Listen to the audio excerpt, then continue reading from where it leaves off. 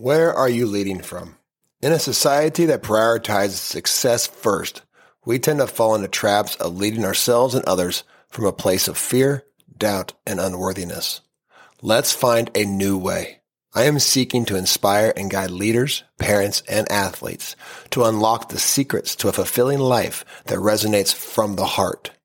Let's embark on this voyage together, where heart-driven leadership becomes the compass for a life well lived. This is Heart First. I am your host, Ryan Sawyer. Before we get started, I want to let you know about a resource I created for you. It's called Prep Like a Pro. It's going to take you through a mental, an emotional, and nutritional physical preparation plan to prepare for big moments. So whether you're an athlete or someone who's preparing for a big speech, interview, or anything in your life that really matters to you, go click on this resource. I hope it helps. Welcome back to the show. And here we are once again with my favorite guest, my wife, Heidi Sawyer. Hi. I just paid $100 to say that. So I brought Heidi on today to help me with a conversation to make it as simple and relatable as possible, because sometimes I tend to get a little bit caught going down a rabbit hole. So you're here to help me. So thank you for taking a few minutes out of your day to make this as powerful and as impactful as a conversation as we possibly can make it. Yeah. Yeah. I love having these conversations. So I'm here for it.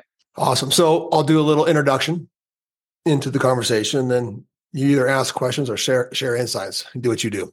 Okay. So this is about the absolutely number one mental skill there is for mental and emotional well-being and for performance.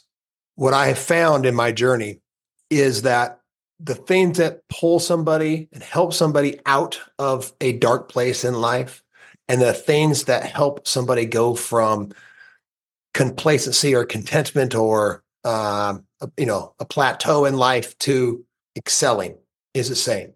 Going through the journey of studying everything from shadow integration to mental toughness with former Navy SEALs, right? To studying with neuroscience specialists, to neuroscience, neurotrauma, epigenetics, it's quantum physics. Goodness gracious, the list can go on and on. There was one consistent through line with all of it. There was more than one, but there was one that stood out above all else. And it was this mental tool that, if practiced, turns into a mental skill, an emotional skill, which is to self-detach, to witness, to observe, to notice. We even heard it called the watchman at the gate. To be able to observe yourself with a non-judgmental awareness, to recognize a thought, to not attach to that thought, to recognize an emotion and not get caught in the story of that emotion and that dip and that disturbance, to self-detach and just objectively notice. This gives us the ability and the awareness to course correct. It creates space between stressor, stimulus, and how we choose to respond to it. It allows for us to relieve stress. It allows for us to relieve pressure in our life in a way that gives us space to create what we do want in the next moment. So I would love just to hear from you, what is the first thing that comes to your mind? The first thing that comes to my mind actually is from a book that I read years ago. It changed my life, just hearing this phrase that you are not your thoughts. I really had to sit with that because for a long time, for a lot of my life, I believed every thought that I had. I didn't understand that it was something that I could actually take a step back and observe from a different perspective. And once I was able to get an idea of what that was, then I began to explore, how do I practice this?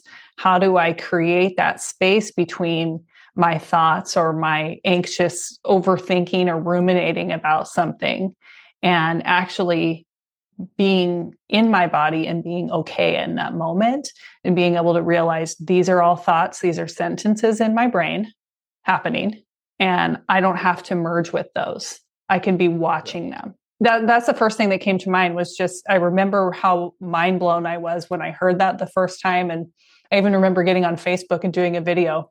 You guys, did you know you are not your thoughts? It was just blew my mind. I thought, I have to tell this to everybody.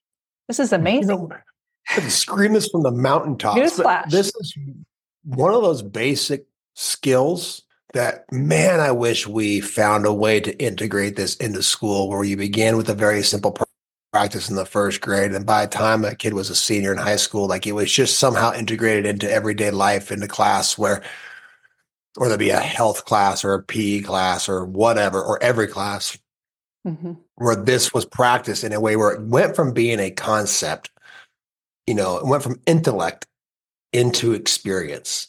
Yeah. It went from this idea into a visceral, recorded body experience, because you maybe have heard this before, but you're not your thoughts, you're not your body, you're something greater. And this, you can think of this as a spiritual context, but it shows up in every single thing. Like when I went and worked with Mark Devine, former Navy SEAL, this is one of the first things he taught us was a tool called WORM. A tool called WORM, which is basically a mental performance tool of being able to witness, interdict, replace, and maintain. Now, the main part of WORM is that first word, to witness. This is something that they teach to Navy SEALs. If it didn't work at a very high level, they wouldn't spend the time to train it into Navy SEALs to be able to witness your thoughts, witness your emotions, and to be able to ask yourself, like, is this supporting me or is this damaging me? Is this helping me stay focused on the task at hand, or am I getting distracted? To be able to observe yourself, to witness.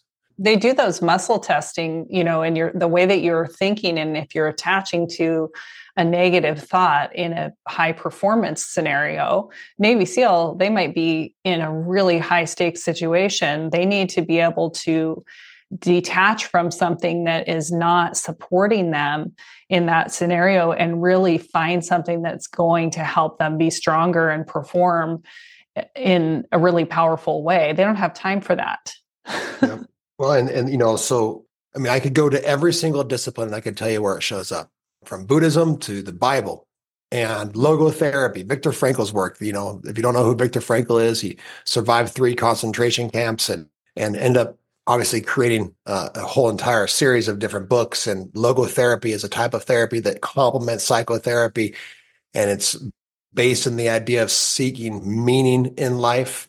One of the main tools that he basically takes 2 different concepts, but one of them that he talks about in there is to self-detach, to be able to give somebody a break from their neurosis, right? Which we all have some form of neurosis in our lives, ruminations, things that cause, the science shows it over and over. 80 to 90% of your thoughts are the same thoughts as yesterday. They're recycled. So how many of these are really, truly allowing us to be present and create the future life that we want, rather than a past and present reality of a future present reality, right? We have to be able to self-detach and allow for things to come and go. And so this is the tool that I don't want to just talk about. This is a tool that I want to give people. One of the most important things in my journey was that time that I spent in California. When I went down there, I spent 2 weeks in training. There was 11 of us in a yoga studio with Mark and Catherine Devine, and we did my Kokoro yoga certification. Now, yes, it was yoga. Yes, we were doing asana practice, but we were moving, breathing, visualizing, mantras, all these different things. But still, the theme of all of it was to observe, was just to notice, was to witness, right? Was to self-detach. So when we were doing 300 burpees, when Mark first walked in the door, within minutes, we're all doing 300 burpees. Why? Because let's see where your mind goes. Did you notice that? When I got to 300 and Mark goes, all right, we're halfway there. Your mind goes, oh my goodness, I don't know if I can do this. To just notice, what does your mind do? What's the automatic default pattern or mechanism of survival or protection that your mind goes to in moments of adversity? And if it isn't supporting you, we can do things that learn how to train it so it will. And if Yeah. you don't know what's happening internally, if you're not building awareness and the ability to observe and witness, and if you're not doing hard things, doing one of two ends of the spectrum, I'd say, to build this ability to witness, Heidi, you have to either sit still and listen. You have to become familiar with yourself in there, or you have to do something hard and then notice. So you do something hard, like stepping into an ice tub, or when we're doing workouts, we do things where we're like, hey, expect the unexpected. Now we're going to do something different or hard that wasn't written on the board for our workout. And just notice how your mind goes, oh, I don't want to do burpees. I thought we were almost done. Yeah. Now we have to do this. Yeah. And just noticing what the mind is doing in these moments when things get hard, because each end of the spectrum is hard. Sitting still, being quiet, being bored, that can be hard for people, right? Yep. And that's important. And I'm not going to go into all the reasons why that's important, but that's important. And then doing hard things and programming and working through and stretching our nervous system in two different directions to know, like, oh, this is the automatic default of my mind when somebody says something that I feel like is rejection, and now I can do something with it. Now I can change it. Now I can work with it. We just recorded a podcast for your podcast that we might put on both. I'm not sure, but it was about shadow integration, right? This is the first piece of shadow integration work, of being able to create a new version of yourself, is awareness. We call it awareness, not therapy. So that ability to just be like, yeah, I can notice. I know what's going on in there. Now I can decide, do I want to keep what's going on in there, or do I want to change what's going on in there? Is it supporting me or damaging my ability to be present, to be okay, or to perform?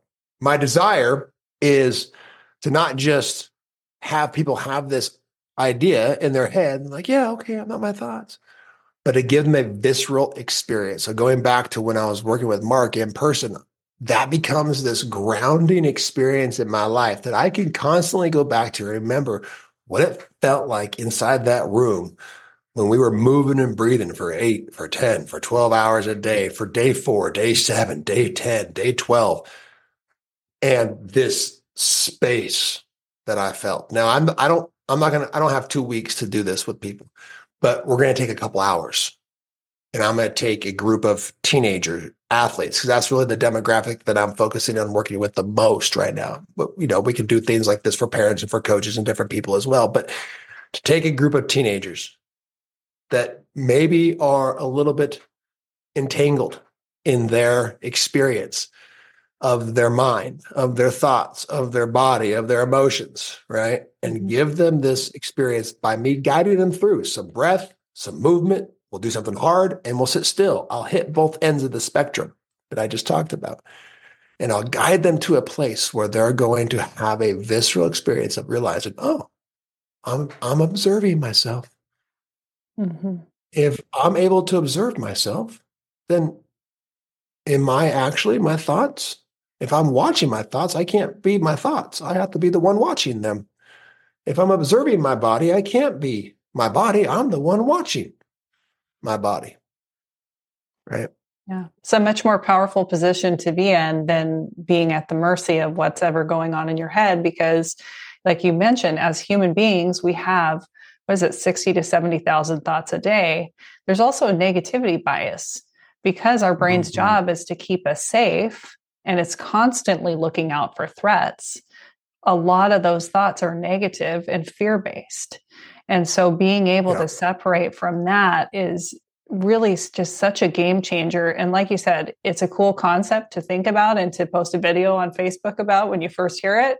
But it's another thing to actually have a visceral experience of it. And I love that you're going to be doing that with these young people. What an awesome opportunity to learn something through experience that is not really being taught anywhere else. Yeah, it's not going to be taught in the school. You're not going to learn it from your sports coach. They don't have time, right? And that's where I come in. And even when we look at it from a brain mapping perspective, when we work with the neuroscience specialists, which we have a lot of exciting things coming down the pipe line you guys with Stephanie Fay, our neuroscience specialist, who's integrating into our team with some certain things and some brain mapping that we're going to be able to do. Even when you just look at it from where the energy is going in the brain, when somebody is experiencing pain, physical, mental, emotional pain, all just pain to our system, to our brain, really, there's no differentiation between the two or the three, that when you are able to self-detach and notice that the pain sensors in your brain settle down and you can actually recontextualize what pain, the signal of pain means, which means that you can actually change your brain being like, oh, well, pain doesn't kill me.